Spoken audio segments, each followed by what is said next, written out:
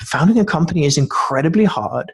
It can be a very, very lonely journey. There's a very real challenge, actually, with a lot of founders who make their job their existence, right? Being a company founder is who they are. In essence, what you're doing is that you're conflating your ego with your company. That is basically how the ego works, right? And as we get older, we get better at distancing ourselves. Well, some of us get better at distancing ourselves from who we are and what we own. What I often see in company founders is that you work your ass off. And for a lot of founders, they conflate what the company is with who they are. It becomes part of their ego. That is great when the company is soaring because they get to kind of fly on the heights of the company succeeding. And where I see a lot of really challenging things on the mental health side is where a company fails and the founder has completely identified with this company. That is a really scary place to be as a founder.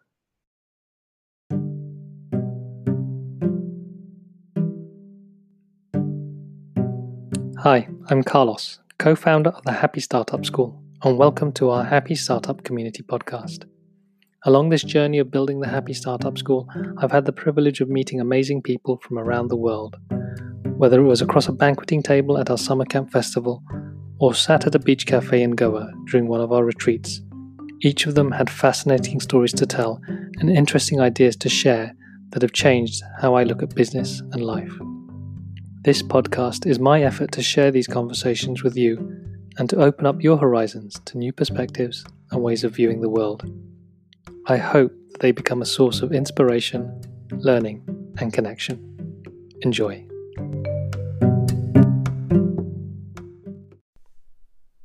This is the last episode of 2019 and a bit of a milestone for me. The podcast started in February as a bit of an experiment, but I'm proud to have now recorded 50 episodes. Recording and producing an episode a week has taken a lot of time and effort, but at the beginning of this year I had set myself a one-word of intention of learning, and this podcast has felt so aligned with that. When I first started, I didn't know what I was doing. The first few episodes were very raw, but the podcast evolved after each recording, and over time I discovered the style and format that felt right. Also, sharing these stories with listeners has allowed me to exercise my own practice of listening. I've learned as much about myself as I have about my guests. I'd like to thank everyone who gave up their time to join me on the podcast, and also to everyone who's taken the time to listen. On this 50th episode, I'm joined by one of our good friends and an alumnus of our very first Alptitude retreat, Haje Kamps. He's had an eclectic career, taking on the roles of journalist, entrepreneur, author, podcaster, VP of a VC, and pitch coach. He's also one of the most well-read and knowledgeable people I've ever met, with ideas and thoughts on just about every subject you can throw at him. Through my work with the Happy Startup School, one of the most common questions we're asked is about getting funding. In this episode, we talk about venture capital and what it does to founders. In the startup world, VC backing is seen as a badge of honor, but I've come to understand that it isn't for everyone. I learned from Haje that being backed by VC funding can be brutal. They'll support you with their time and money, but only if they can make a massive return on their investment. If you don't look like you're going to go big, then you might as well go home. Building the unicorn businesses that VCs are looking for can make you rich beyond your wildest dreams and a household name, but at what cost? While many entrepreneurs appear to be after the money and the status, what's really motivating them? During our conversation, we talk about intrinsic and extrinsic motivations and the importance of self-knowledge for entrepreneurs. Haje shares some of his own journey of self-knowledge, and we talk about the value of deep conversations and vulnerability. Enjoy. So hello, I'm Haje. I am currently in Oakland, California, where I've been for about 4 years, and I've done a lot of moving around. I was born in Holland, grew up in Norway, spent a bunch of years in the UK, and then when I met my wife, for the first 4 years or so, we lived on 4 different continents. So there was a lot of moving around, lots of exciting travel and stuff, and it's kind of weird to be rooted somewhere for a while. And, you know, we met, is it 6 years now? At least 42 dog years ago. Yeah, I think it's around that time. I think so, yeah. Yeah, it's coming up to 7 years now, because this is going to be our seventh Alptitude, and you came to the first ever one. Yep. And at the time, you just, or you were in towards the end of Trigger Trap. Yeah. So I think I was about to move to the US, weren't I? I think so. That's right. So Trigger Trap was doing pretty well, but had some pretty serious issues on its hands, including a Kickstarter project that failed spectacularly. And my mother-in-law had gotten sick. She had a stroke, and my wife is American. And so we were like, crap, there is some issues here, and we could actually do with moving to the US to help out with her and her care. And in the middle of all of that, I was kind of in a position of thinking, okay, what the hell am I going to do with my life? So I came to Alptitude with this huge question, which was, is this really something that I was talking to a big company down here in Silicon Valley about joining them. I had an offer on the table to be a co-founder of a company. I was thinking about maybe doing some other stuff. And so I had all these choices that I was trying to work through. And of course, being pretty stressed about my company kind of not working out so well, but also realizing that I couldn't really run it remotely. And so handing that over to my managing director and all that kind of stuff. So there was a lot of really intense stuff going on in my life at the time. And Alptitude just kind of appeared. And I remember being on a phone call, I think with Lawrence, in a state of abject depression. And I was like, I'd like to go, I guess, but I don't know why you'd want me. And Lawrence was like, okay, slow down. Let's talk about this. And we had a really good conversation. And I was like, damn it. Okay, you're lovely. And if you'll have me, I guess I'll come. So that was one of those moments. But Alptitude was absolutely magical. And I made some really good friends there. I had some really good thought aids for thinking about these various challenges that I was facing. And it was just a really wonderful way of giving myself the time and the space to feel into what it is I actually want to do when I grow up. Mind you, that's now 6 years ago, and we'll see how this growing up thing is working out for me. But yeah. But yeah, because one of the things I'm curious about, you had quite an eclectic path. Is it right? You started in journalism? Yeah, I did a journalism degree, and then I vowed to never go into journalism again, a vow I since broke many times. And then I worked in publishing for a bit, and then I worked as a TV producer for Channel 5 in the UK for a bit. I was a volunteer policeman in London, because why the hell not? And around that time, I actually started my first company, Trigger Trap. And grew that pretty rapidly. That was going pretty well. Then I ended up in the US, briefly worked on this company I ended up joining, was a writer for TechCrunch for a while, started another company. That company, we had some issues with the infrastructure and with it being a dumb idea to begin with, and decided to not do that. Ended up in venture capital for a couple of years. That was super interesting, and I absolutely loved the people there. But at some point I had a realization around that role, which is actually really fascinating. So if you want that story. You go with the flow. Okay, so there was a really interesting thing that happened with this venture capital role. I started understanding venture capital more and more. And my job there was as the director of portfolio, which is kind of a poorly defined role, but imagine it as like a head of user experience for the startups and kind of an industrial scale startup mentoring wizard type person. And so I spent a lot of times with all these startups, just basically helping them think through problems, helping on a strategic level, figuring out what the hiring strategy should be. Did a bunch of helping them with making good pitches and pitch coaching and that kind of thing. And I loved it. I absolutely loved it. And then at some point I woke up and I realized, crap, the only thing that really matters in venture is the bottom line, i.e. what does the fund return at the, What does the fund return to the limited partners at the end of a fund? And I was looking at my own role and I was like, wait a minute. If I do this job really, really, really well, I might have a tiny 5% impact on these companies. If I do it really poorly, whatever, it doesn't matter. And that's like 5% increase is not the scale that venture works at. If it's not like if it's not a exponential increase, it doesn't matter.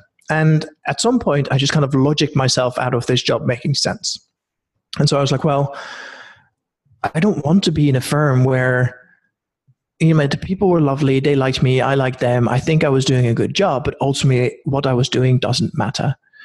And I kind of pitched them for me to change my job to VP of marketing, because I realized if we could somehow get a bunch of more companies to come to this firm, I can have a personal huge increase in deal flow, which could potentially have a 10x effect on the fund. It's like, okay, that is something that needs to be done in this firm. That is something that, somebody should do. And I'm doing a lot of blogging already. Maybe I should do it. They were like, yeah, cool. That sounds good. Congratulations on your promotion. Here, go for it. And then I realized that there was some mismatch in expectations around what a VP of marketing at this venture firm would do. And I think that was really challenging for me, because the things I'm really good at, content marketing, kind of being noisy out in the world, didn't really work for that firm. And I was like, oh crap, what I need to be doing instead is more akin to a B2B sales role. And I am not good at that. And I don't think I could be good at that. And so I actually just left. I went to them and said, hey, I think I'm in the wrong chair, and I think I should leave, so you can find somebody who's better at this, who can hit the ground running to take that on. And so that happened about 3 months ago or so. And about a month after that, I set up as a pitch coach. So now I'm full-time helping companies pitch their companies to venture capital firms. Wow. So I think, firstly, for the listener who's not particularly up to speed with how venture capital firms work, right? You said that they're looking for that exponential impact or return. Yeah. As I understand it, the model it feels very much like a bit of a gamble. Sometimes it's like they're looking for that one big hit, but they're then trying to get as many companies on board that potentially could be that one big hit. Is that correct? Yeah, I think, an investment firm would call that a diversified investment portfolio rather than a gamble. But yeah, there is something to that. And I think there's some interesting dynamics in this. And to really understand how that works, it's useful to understand how venture works. And in a nutshell, a venture firm is basically just a firm that goes and finds startups to invest in them. They raise money from limited partners that are investors into these venture firms, and they invest that money on their behalf into startups. Now, say they have $10 billion under management, they might take 10 million of that and say, okay, we're going to give this to a venture firm, and hopefully that 10 million turns into 100 million, but it's also possible that it goes to zero. So that is basically the context for how the money ends up at this venture firm. Now, the venture firm itself can't go and invest in companies that will maybe get a 10% increase over the year, right? Now, if somebody offers you a 10% bank account, you jump on the opportunity, but this is meant to be a high-risk investment, right? You assume it goes to zero and you hope it goes to 10x. And so the way this works is that you end up with a really interesting model where, and this varies from fund to fund, and I'm just kind of generalizing here, so I'm not actually specifically talking about my old firm, but you can imagine a model that you build where you assume that you have $100 million, you invest $1 million into 100 firms, so you invest $1 million in each. You assume that half of those firms will go to zero, i.e. they don't make it, they fold, they go out of business or whatever. They don't make it. So that's half of them gone. Now, the next few, like the next 30 to 40%, will return maybe 2x or 3x.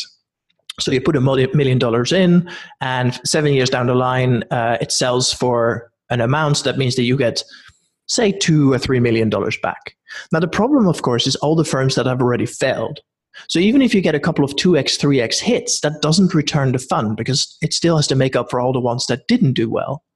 So the way this works out in a venture model is that if you make an investment, it has to at least have the potential to return 50 to 100x, certainly at the earliest stages when there's very high risk.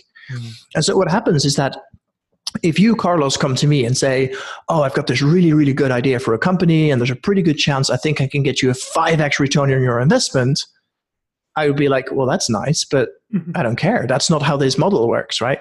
So if I invest a $1 million, there has to be a path, or at least a possibility, for you to return 100 million to me. Now, that does really wonky things to the fund dynamics, right? Because it means that even pretty good and solid businesses that come to venture capital and try and raise money, they just don't make sense because either the market isn't big enough or the team isn't believable enough or any of these things. And so when I'm doing my pitch coaching, I'm working with these founders to basically, I have my pretty canned speech about how VC works. When I'm not being recorded, it includes a lot more swear words. But basically, it's a brutal business to be in because you have to convince someone that your business is going to be tremendously big and grow at an incredible clip. And yeah, in the big scheme of that, a 5% increase makes no difference. Even a 5x increase, you'd have to really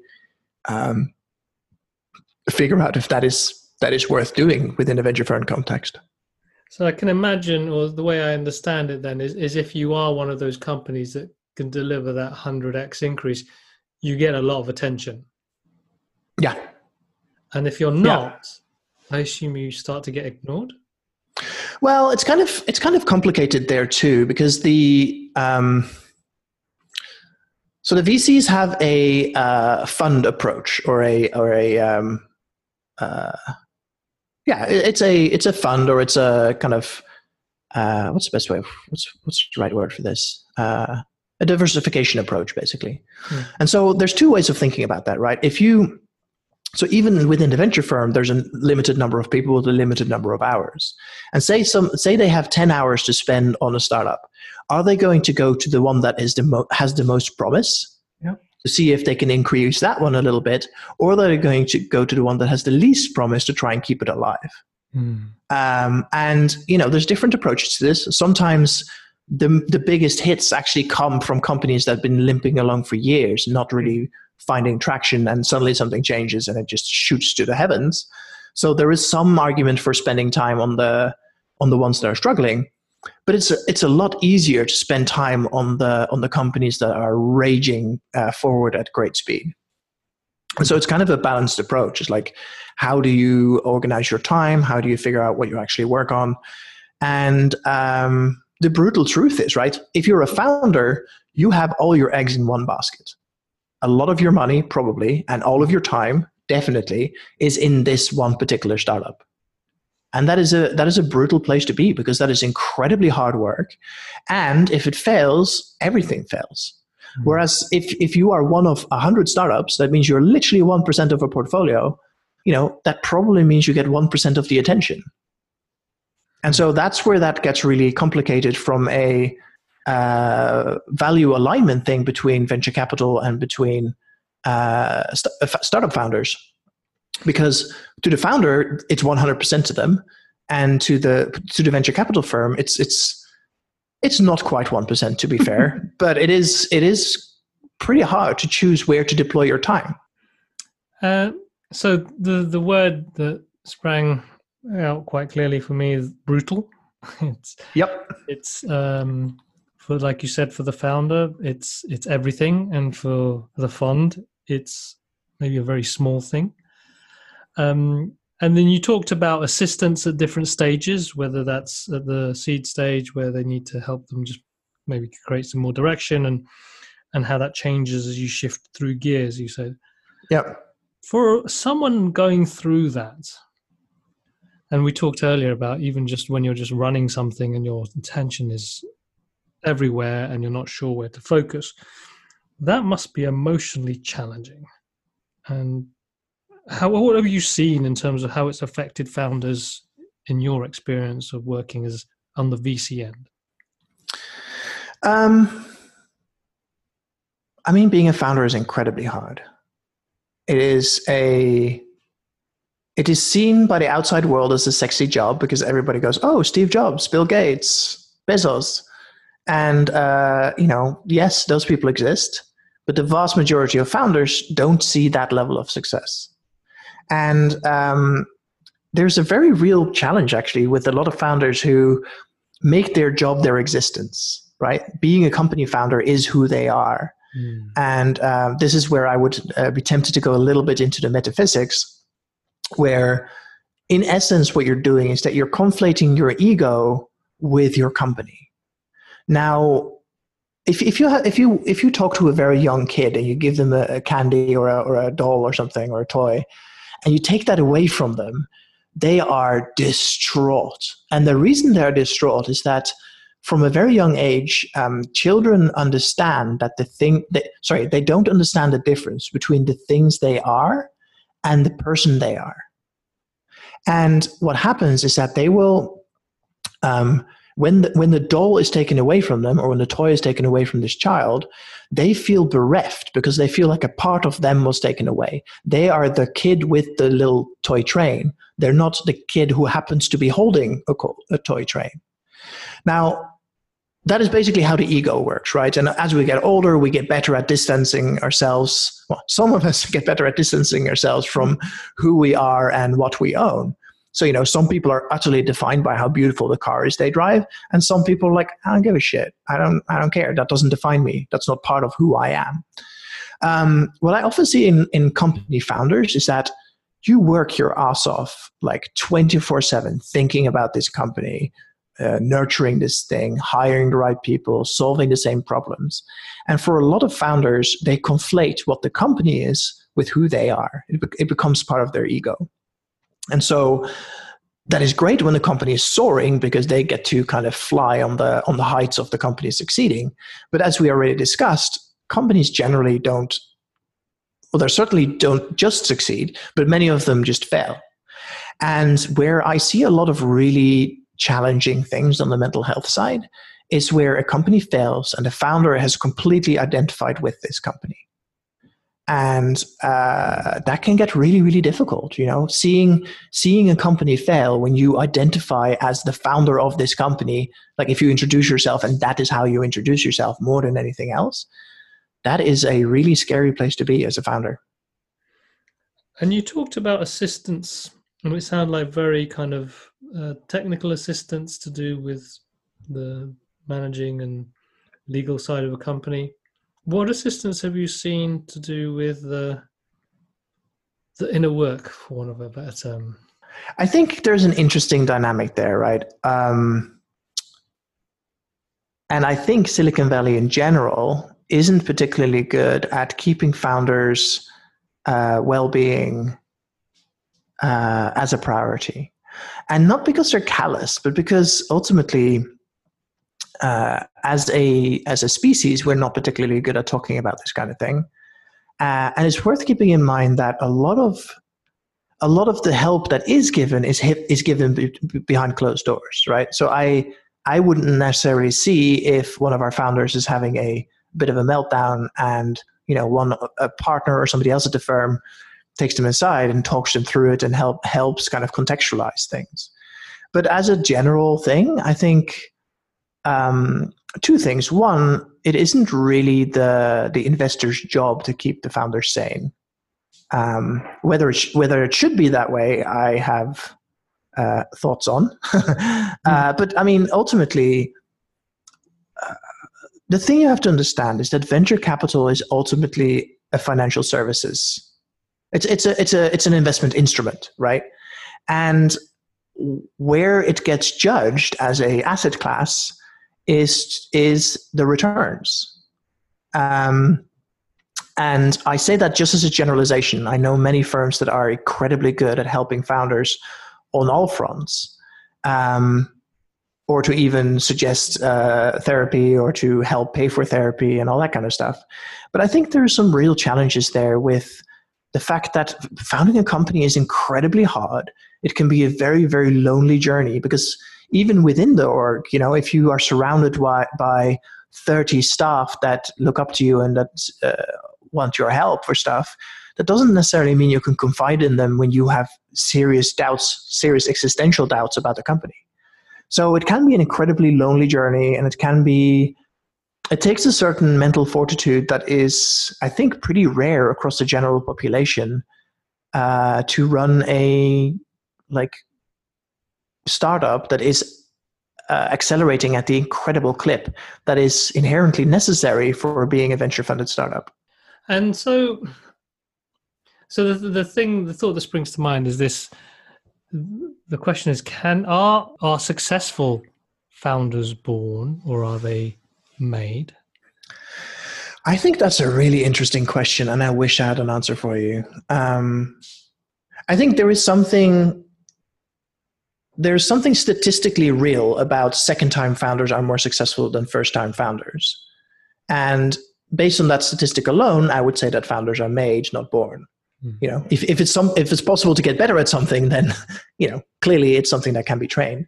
But I think you do need to have a certain dogged determination that is pretty rare, and you have to be a little bit crazy. You have to be a little bit.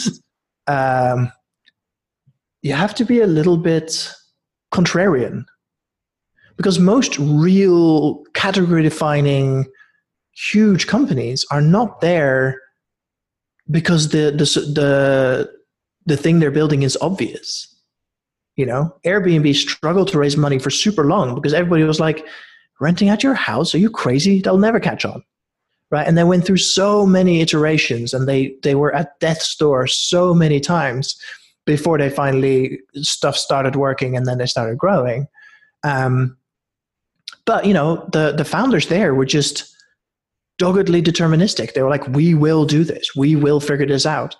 And there is something to that type of determination that is, I think, rare. I think most humans I know are more likely to give up than that. And I think there is definitely something to giving up at the right time, and not grind it out until you're at the pearly gates. But there's also something to saying, well, you have to keep going. You have to keep iterating. You have to keep, you don't, you just can't give up. And that's a really hard balance to strike, I think. So the two words that spring to mind are stubbornness or resilience. I think a healthy helping of both is a very important part of being a founder. And I use the word stubborn because for me there's a negative aspect to being stubborn. I think for me, when you're stubborn, you will do things even though you kind of know that they're the worst thing to do. Well, I think there's an interesting thing to that, right? If stubbornness is an internal thing, i.e., I will stubbornly continue even though I know it is wrong, that is probably not helpful. If stubbornness is an external thing, so I say, hey, Carlos, we should absolutely go and do this. And I ask you 10,000 times until you finally break down and we start that company together. And that turns out to be $1 billion company. Then that stubbornness wasn't bad, right? But it is that, I think it is the willingness to be contrarian. I mean, nobody ever started a multi-billion-dollar company in a space where it was obvious that they should have started that company. Facebook wasn't obvious. Google wasn't obvious. Amazon was a fucking bookstore on the internet. That's the dumbest idea anybody's ever heard.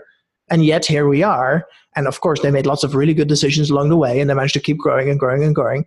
But the initial concept of doing what they were doing were objectively not a good idea, right? Yeah. But there is something to the slight reality distortion field that founders have about, hey, I can see the world it is today, and I can see the world it could be 5 years from now.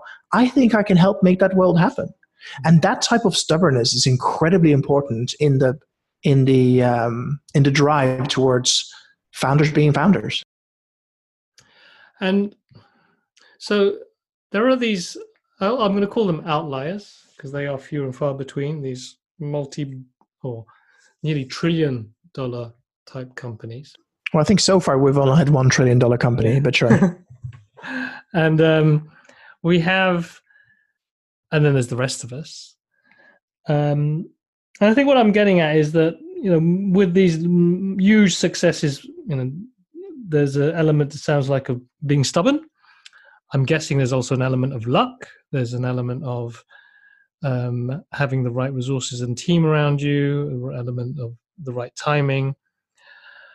For those, I think there's a whole load of other businesses out there or startups that aren't maybe making those 100x, 10x growth trajectories. But at the same time, I think they're trying to be those people for whatever reason. They're trying to be stubborn. I think what I'm trying to get at is this idea of understanding your motivations for doing something and pushing through with a company and trying to make something happen. And so there's what you talked about before, this idea of attaching yourself to the success of the thing you're trying to make, but also the realization of why you're trying to do it in the first place. And I'm wondering whether that is something that's only, that is something valuable for a founder or someone trying to start something. Or there's this, I just hear this narrative is actually to build a business, you got to be stubborn, you got to be contrarian, you got to just, be a bit cutthroat. And that's how you build, in inverted commas, a successful business. I don't know if that makes sense or where I'm trying to go with this. Yeah, I think there's something to that. I think you mentioned stubbornness and luck in succession there. And there's something interesting about that to me because I think they're related. I think somebody who's incredibly stubborn will just keep trying. They don't try the same time 100 times. They don't try the same thing 100 times. They try 100 different things.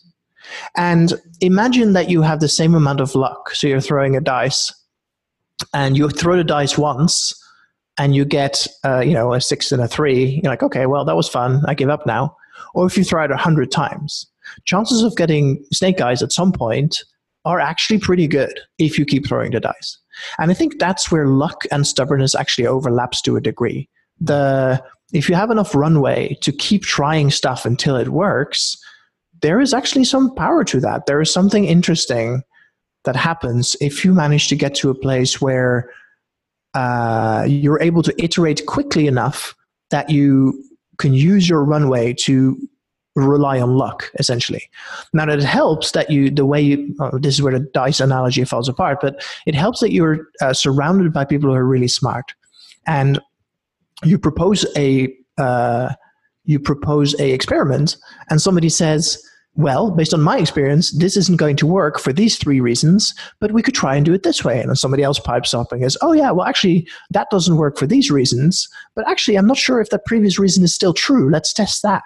And so if you have like some really, really good people who know how to run rapid cycle iterations, you can massively increase both your chance of snake eyes, but also the number of throws. And I think ultimately that is what being a startup founder is all about. Surround yourself with the people who have the most possible experience in the field you're in, both in terms of domain knowledge, so the problem you're actually solving, in terms of the technical knowledge, so the stuff that you do to solve the problem, and all the business side, the marketing side, all that kind of stuff. Mm-hmm. So I'm just rambling now. I don't actually remember what your question was. No, so what I got from that, you talked about if you have a long enough runway. So if we go back to the dice analogy, if you throw the dice, and I'm going to take even just a statistical approach. If you throw the dice enough times, there's going to be, was it a 1 in 36 chance that you're going to get the score you want? Sure. And so throw it 36 times, at some point you're going to get the score on average that you need.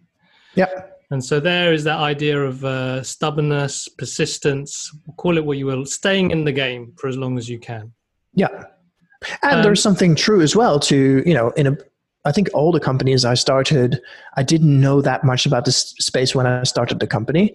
But once you spend, 8 hours a day immersed in an industry or in a space or in a group of people, you will learn pretty damn quick. And so the quality of your guesses goes up dramatically because, you just have the context and you have the right people and all that kind of stuff. So there's actually something to be said for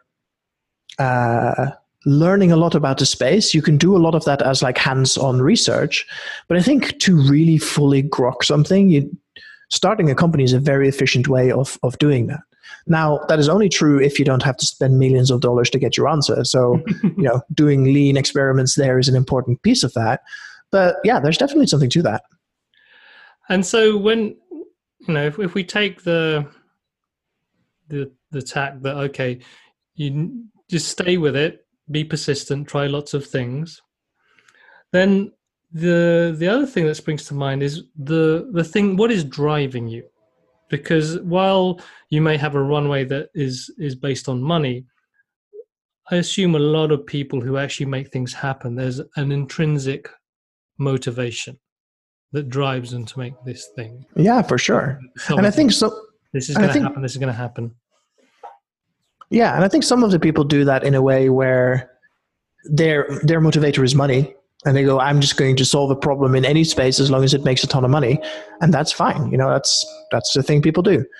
But I think where it gets interesting is if there's something intrinsic to you that makes you a particularly good founder in a space. So, if you've been a professional athlete for 30 years, how can you take the skills you've learned there and apply that to this startup? This is why I often see that people who've done consulting or people who have worked in a space for a long time make great founders. And you actually see that in startup ecosystems that have very short feedback loops. You see that a lot. So, for example, Norway has an enormous oil industry. And there are founders there who, have worked at a large oil company. They've spotted a very specific part of the process that is very, very expensive and hard to do. And they're like, hey, we're spending millions and millions of dollars every time we do this. But I think there's a way of doing this for $50,000. I think I'm going to leave my job, build that process, build the company that solves this, or invent a technology that solves this. And I know at least one person who's been bought, like they left the company, then the company they left acquired the company he started, so now he's back at that company. He left again and solved a different problem, and he got reacquired again.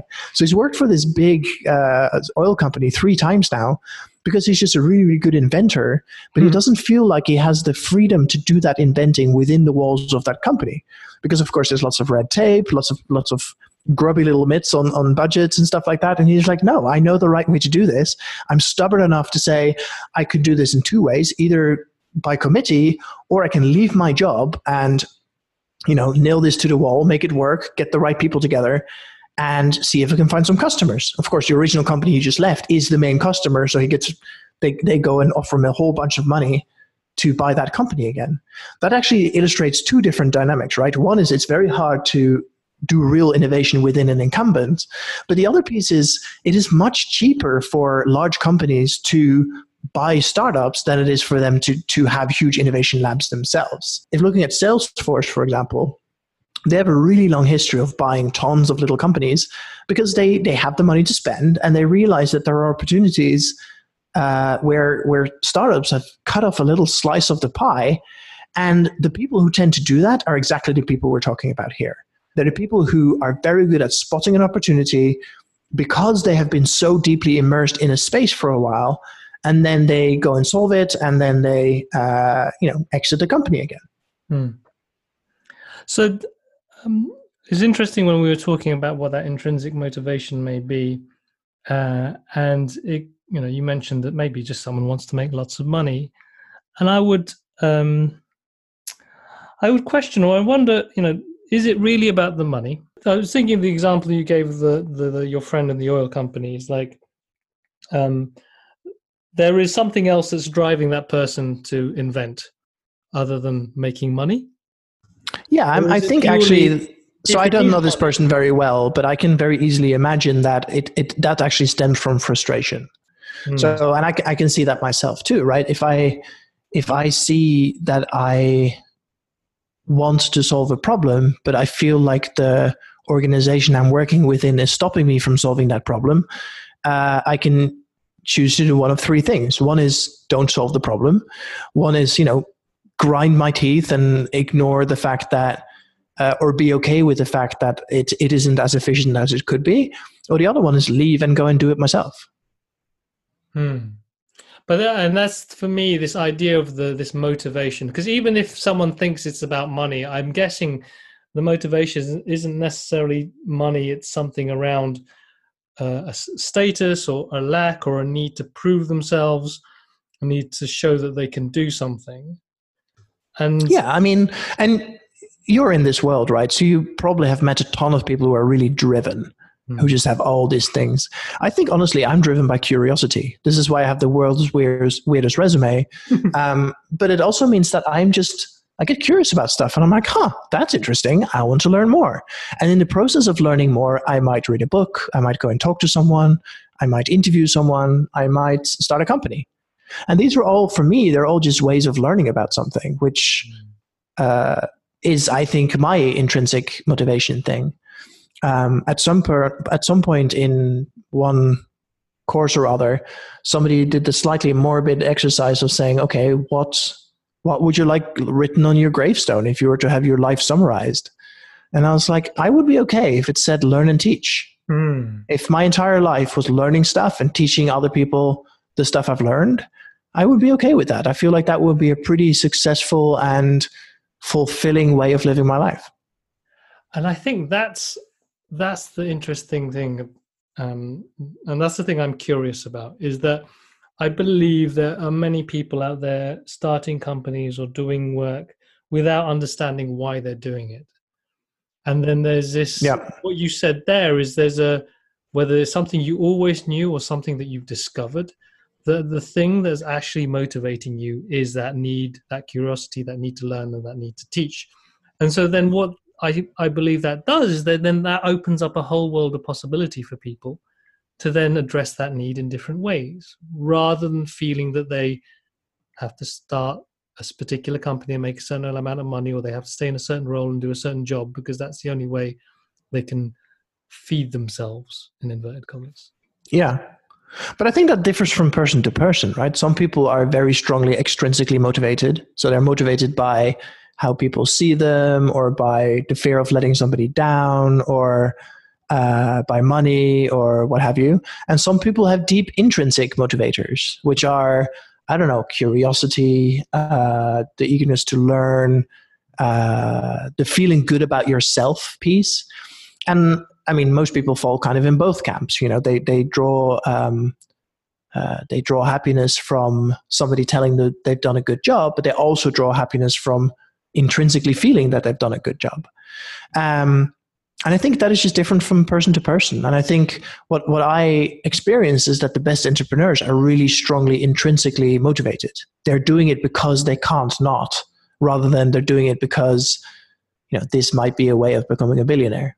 And this is where I was trying to get to, maybe a bit clumsily, around this idea of when you understand more about what motivates you intrinsically, and this is this idea of inner work, how you think that can impact or affect, whether that's good or bad, but just impact an entrepreneur.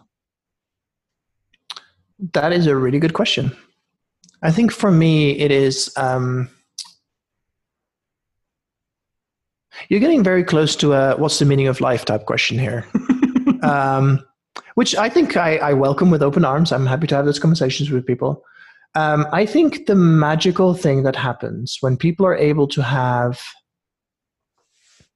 a deep understanding of who they are and why they do what they do, that can help someone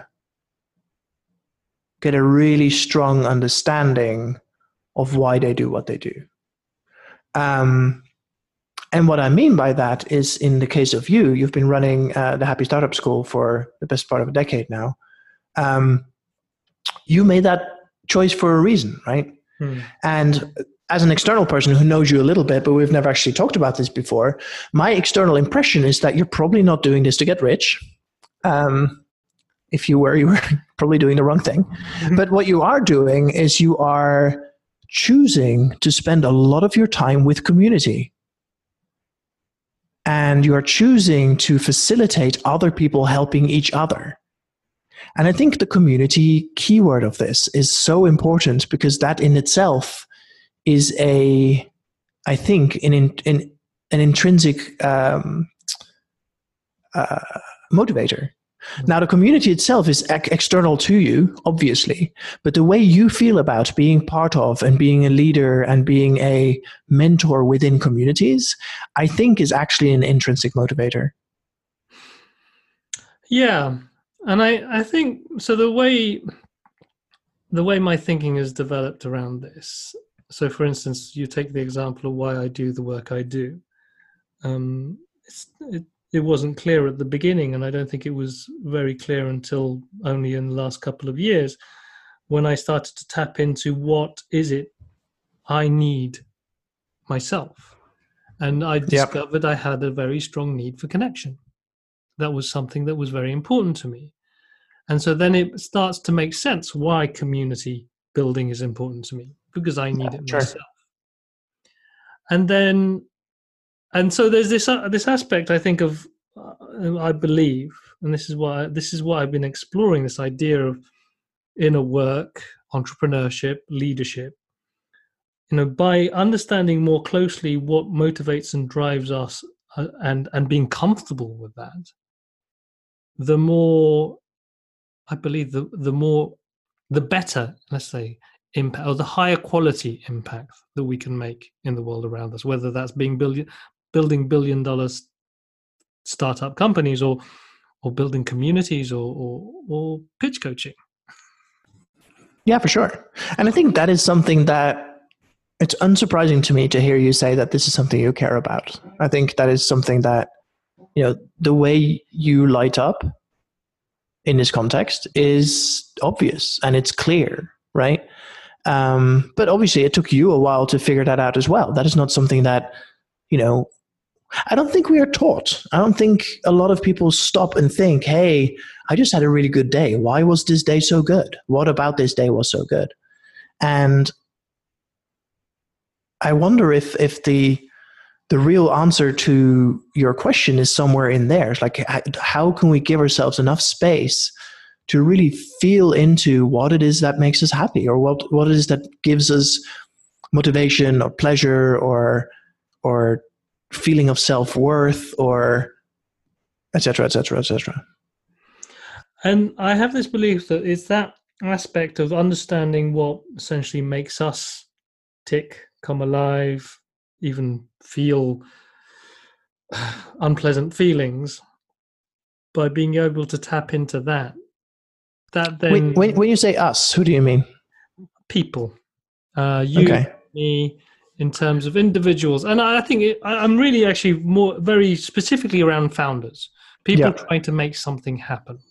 Yeah. And so the hypothesis I have is that there are many people out there driven to make things in the world, build companies, but aren't really understanding why they're motivated by it. They're motivated by it because potentially there's an extrinsic reward of status and money and changing the world. And even that, in the last conversation I had around this, is like, maybe people are driven to change the world because of something inside them, not necessarily there's something outside that needs to change.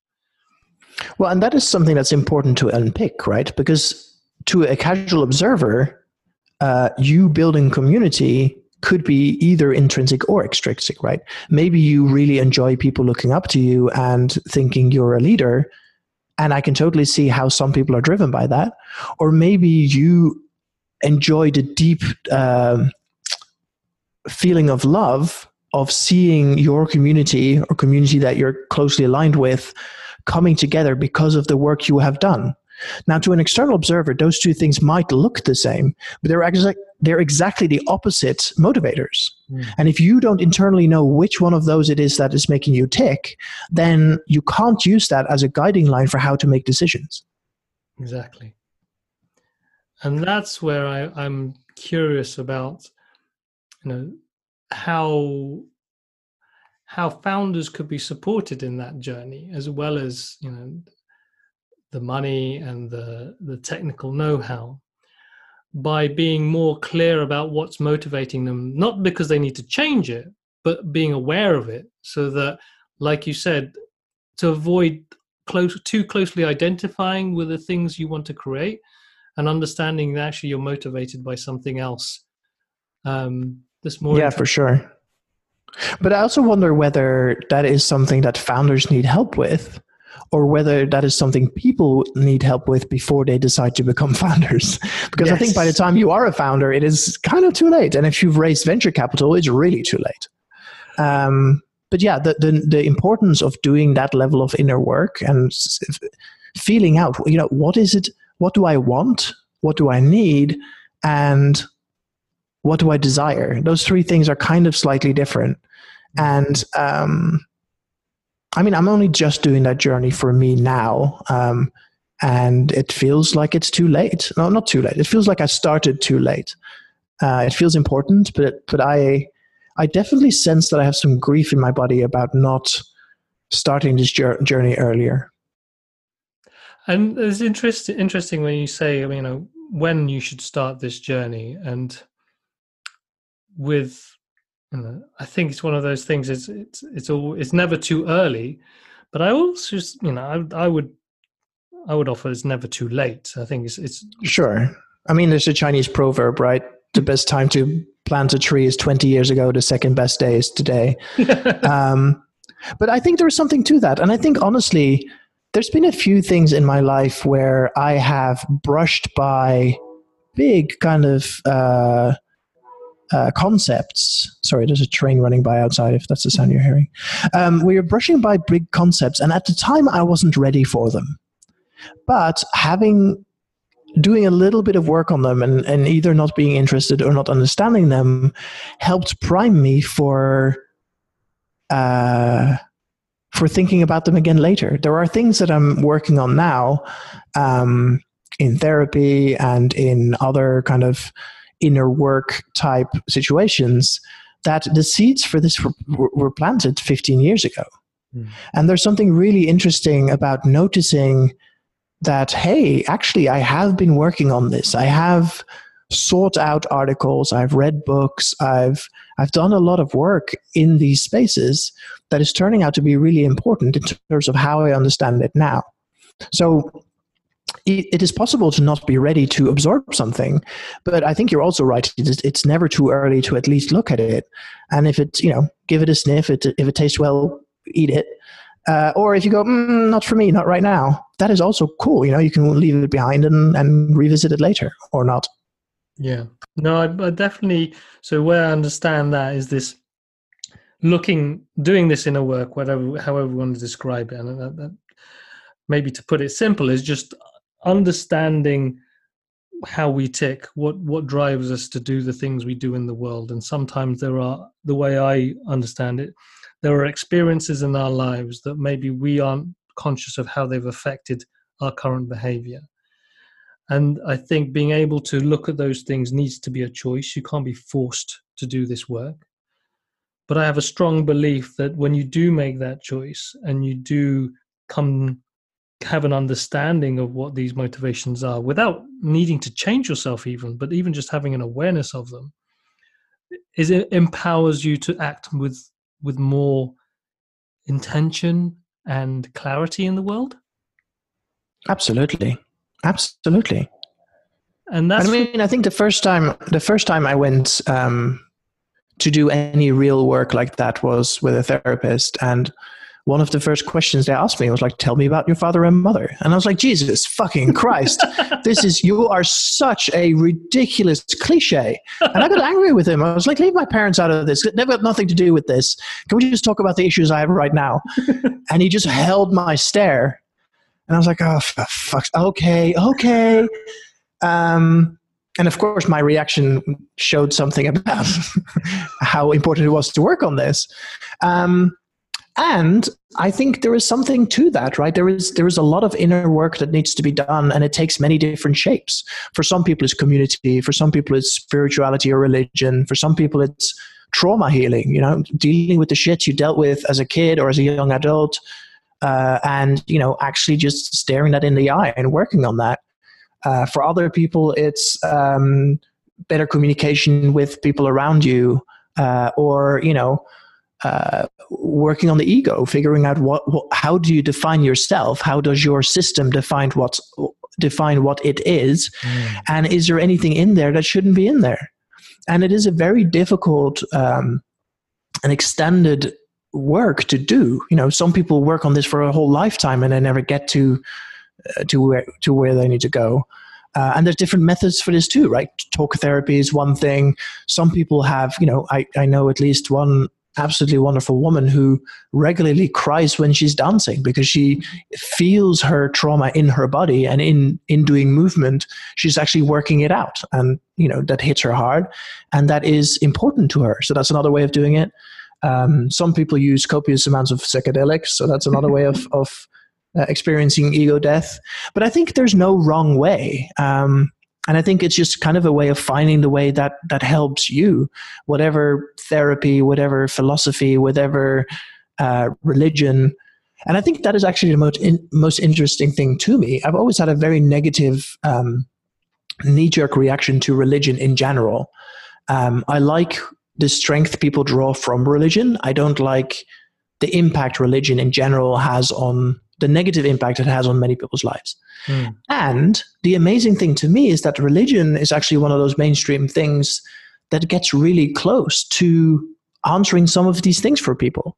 And it's all done with symbolic, and it's all done with stories and that kind of stuff. But there are definitely some things in every religious text I've been anywhere near that answers, or at least helps you think about, gives you a framework for thinking about some absolutely existential things.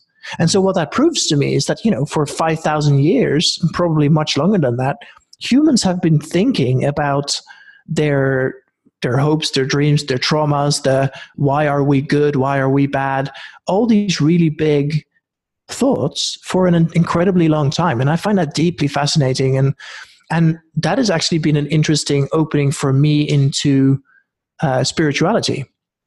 So I really 100% hand on heart do not believe in tarot, but I flip over a tarot card every day and I read the description.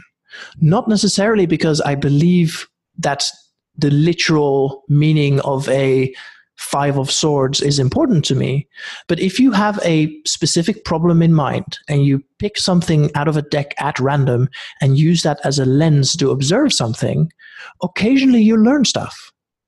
And it's just really interesting. So it's basically like saying, imagine you have a coin, right? And you say, if it's heads, I'm going to think that everything is terrible. And if it's tails, I'm going to think that everything is positive. And you think about something really big in your life or a decision you're about to make. You flip it and you land, the coin will be right? It will either be terrible or it will be great. And it's just about lensing how you think about stuff. And I think that is actually where there's a really interesting context for spirituality, maybe religion, maybe inner work, whatever you want to call it. It is the power of suggestion we have over our own heads and over how we react to things psychosomatically. And there is something really beautiful that comes in when we're able to look at the same problem from different angles just because we want to. And of course, the great thing about doing this on your own is that nobody judges you. You can sit there and think about, thinking about really knotty, difficult problems and challenges, whether that is in your professional life, your personal life, your interpersonal life, and just sit with it. And sometimes I'm like, this makes no sense. This is bullshit. This has no impact on this whatsoever. And other times I'm like, I have never thought about this way before. And there is something in there where you can actually play some really interesting experiments with your mind by just letting your mind do its thing. I've read a lot and listened to a lot around kind of neurobiology and that how our perceptions are governed by our beliefs. And I think you've touched on some very big questions there around what this kind of work of exploring ourselves, but also exploring the meaning of why we're here can be some quite big things to consider. The other aspect of this, though, for me, is like when you touched on the whole idea of ego there, or what's in the ego, what's out of the ego, and then before that, you were talking about how founders identify with the businesses they create and whether they fail or succeed. Yeah. They identify themselves as failures or successes. For me, even at a very pragmatic level of being able to consider what it means, who you are, and what it means to succeed or not succeed, and how you identify yourself as yourself, can have, for me, simple outcomes or beneficial outcomes with even like selling. To be able to approach someone and to talk about something you want to offer them without being attached to the outcome. Or like you said, with rolling the dice 100 times to get the score you need to start different things, new businesses, new approaches, without being attached to whether or if it works out well or not, is not that for that to be a judgment on you and your self-worth. Yeah, totally. And I mean, we only talked about this in the context of a startup, but that goes much beyond that, right? It is where do you live? What are the people that you attach to? Who you're married to? Who are your friends? Who are you associated with? What restaurants do you go to, etc. Mm-hmm. When I had this conversation with people, I every now and again talk about the movie or book American Psycho, which is obviously the extreme example of what happens when this yuppie completely loses the plot and completely associates only with who he is. There's a small segment in the film where he's talking about business cards, and they're comparing business cards, and he's having a personality crisis because somebody else has a nicer business card than him. And objectively, that is hilarious because it usually doesn't get drawn to those extremes. But if you think about it a little bit deeper, humans are like that. We will sometimes feel this pang of jealousy or something about something that is completely inconsequential to everybody in the room except you. And that scene to me is a really good example of how the ego gets mixed up with the material. And that is something to do with concepts and stuff too, right? If you're having, and that especially becomes complicated when the thing your ego is attached to is things that exist out in the real world. So for example, if you are born with boy parts, everybody around you thinks of you as a boy. But if you think of yourself as a woman and everything feels wrong, then there's a really strong cognitive dissonance between how the world sees you and how your ego sees you. And so that very, very strong attachment to gender, and in a lesser degree to sexuality, who you're attracted to and that kind of stuff, is really powerful, and that fucks people up. That's why you get a lot of people in therapy talking about their sexuality or gender identification or that kind of stuff. But I think it's actually just a couple of steps down the line from other ways we identify ourselves, right? I get very sad when people ask me where I'm from, because I'm like, that's the least interesting thing about me. My answer tends to be, I woke up in Oakland. How far back do you want me to go? But I'm like, this is not, ask me a question that actually matters. Where are you from is not interesting. It's raining. Yeah, I can see that. Do you have any questions that I actually want to talk about? And I think it's having heart-to-heart conversations with people where you're actually willing to be open and vulnerable and intimate, I think is one of those things that brings me such incredibly deep joy, because it means that I am able to see someone and they're able to see me at a level that I am only recently becoming accustomed to. And I'm not going to lie, it's absolutely exhausting to be involved in such a deep, in such depth of communication. But I would rather have an hour and a half conversation with someone and then need to go for a nap than natter on about football or the weather for 6 hours straight. There is something around, there's a deep connection that's created when you're able to open yourself to that way.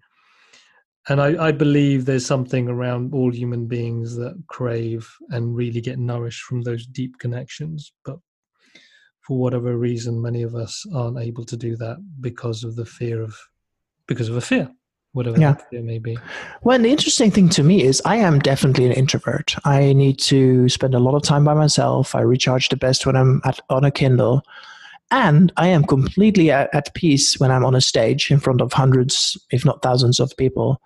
And I don't really see a conflict there, right? One is performing, where it's really just me. If you're on a stage, nobody's actually talking to you. It's a one-to-many communication, but it's really about you. The biggest group I'm comfortable in is usually about 4 people. So me and 3 others, that's about right. Then I'm energy neutral. Any more than that, I just burn energy like there's no tomorrow. And I had always assumed that deep conversations would be sapping me of energy because I'm an introvert. And it turns out that is completely wrong. Having like 1-to-1 or 1-to-2 conversations about stuff that really matters. One of the phrases I like asking people now is, how are your heart and can you breathe? Mm-hmm. Like, do you feel light? Do you feel inspired? How much love is in your life? And those are questions where you're like, okay, you can't skim over that. And I always let people say, actually, I don't want to talk about that right now. And that is fine. But I would rather have conversations on that plane than what I've done the previous 37 years of my life, And it's that, it sounds like there's this journey that you're on. I think, I've met many people in our community who are on looking for those different ways of creating meaningful connection. And the phrase that springs to mind that I've heard many times, whether it's in the context of work or even in the context of a conversation, is like, is this it? Because maybe there's something more deeper. Yeah. Well, I get it. I've actually had a conversation about that exact phrase recently because it is a single thing, right? Yeah. I think there's never just one thing. There's always many things that are happening in our lives. But there's also a wonderful book called The Giant Leap that talks about that, which is, if you think you have reached a peak of something and you want to climb higher, you have to take a leap of faith. You have to be willing to be doubted by your peers. You have to be willing to take a leap and say, okay, I don't know how this is going to work out, but I'm going to try anyway because I know in my heart of hearts that this is important. And the downside is you will often find that you alienate friends, colleagues, all that kind of stuff because they don't see why you're doing what you're doing. And to our conversation earlier about having to be a little bit crazy, I think that is something that founders have all the time. They see a version of the world that doesn't currently exist. They think they are the person to be able to potentially help this. That takes some serious chutzpah. Yeah. Yeah, and I think this is where it's interesting now. What springs to mind now is you talked about being stubborn, maybe being persistent, trying, you have this picture in your mind of the world and you want to make that happen. And maybe there's something around having that stubbornness, but being compassionate at the same time.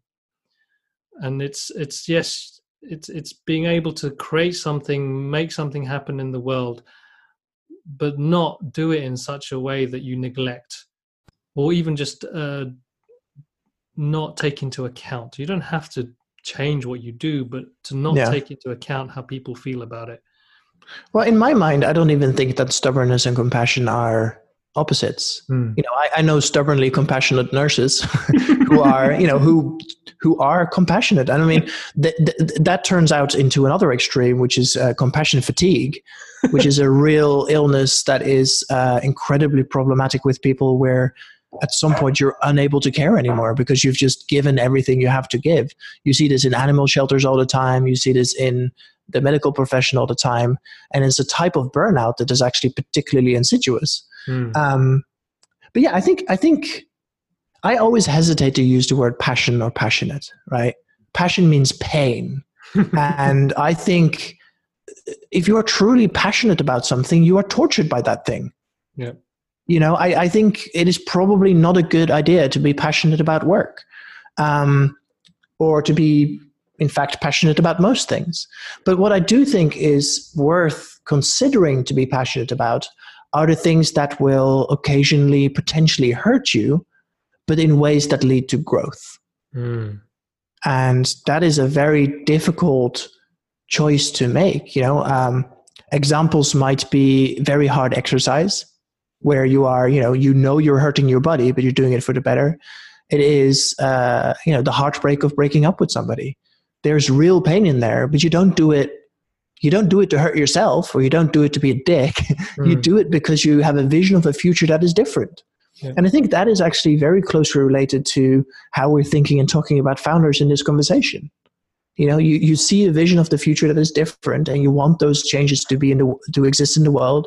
You're looking around you, nobody else is doing it. Well, I guess it's you then, kind of thing. Wow. Well, I think that's a great place to stop there. That idea of growth, and I think not so much growth in 10x growth or 100x growth, but that idea of making change happen. Absolutely, yeah. What we want. I think that maybe that's for me the theme of this is having growth as the motivation, and really understanding what that growth is for yourself when you're trying to make something happen, do something, or move through this thing called life. 100%, Carlos. I'd sign off on that. Thank you very much, Haje.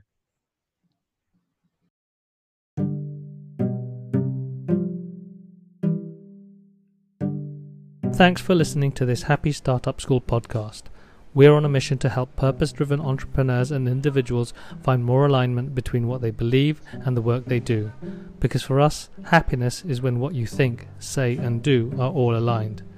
Happiness isn't just a passive feeling, but an active way of living, which isn't always easy, but when it's done right, can be effortless. We're on a mission to help you find happiness by providing tools, courses, and community that inspires you to follow the journey of building a happy startup. This will require finding out more about yourself, as well as learning how to build a purposeful business. If you're excited by this, then please rate and subscribe to this podcast on your preferred platform, and then go to our website, thehappystartupschool.com. You can also read our blog at ahappy.link/read.